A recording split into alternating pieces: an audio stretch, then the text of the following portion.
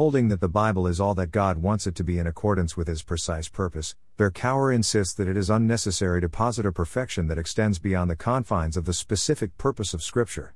He speaks of the sufficiency of Scripture in terms of sufficiency for the Christian life, Holy Scripture, p. 302. Interpreting Scripture's reliability in terms of its purpose, he writes, Scripture itself shows us clearly that a yardstick of reliability may not be applied which is not in agreement with its purpose, p. 264, emphasis mine. The reliability of the God-given Scriptures is to be understood in connection with their God-given purpose. Our confession of faith in the reliability of Scripture is rooted in the prior confession of faith in the reliability of God. Concerning the reliability of Scripture, Berkouwer writes, to this reliability of the biblical witness corresponds an unlimited trust that in our interaction with Scripture by faith we shall not be put to shame but confirmed, p. 266, emphasis mine.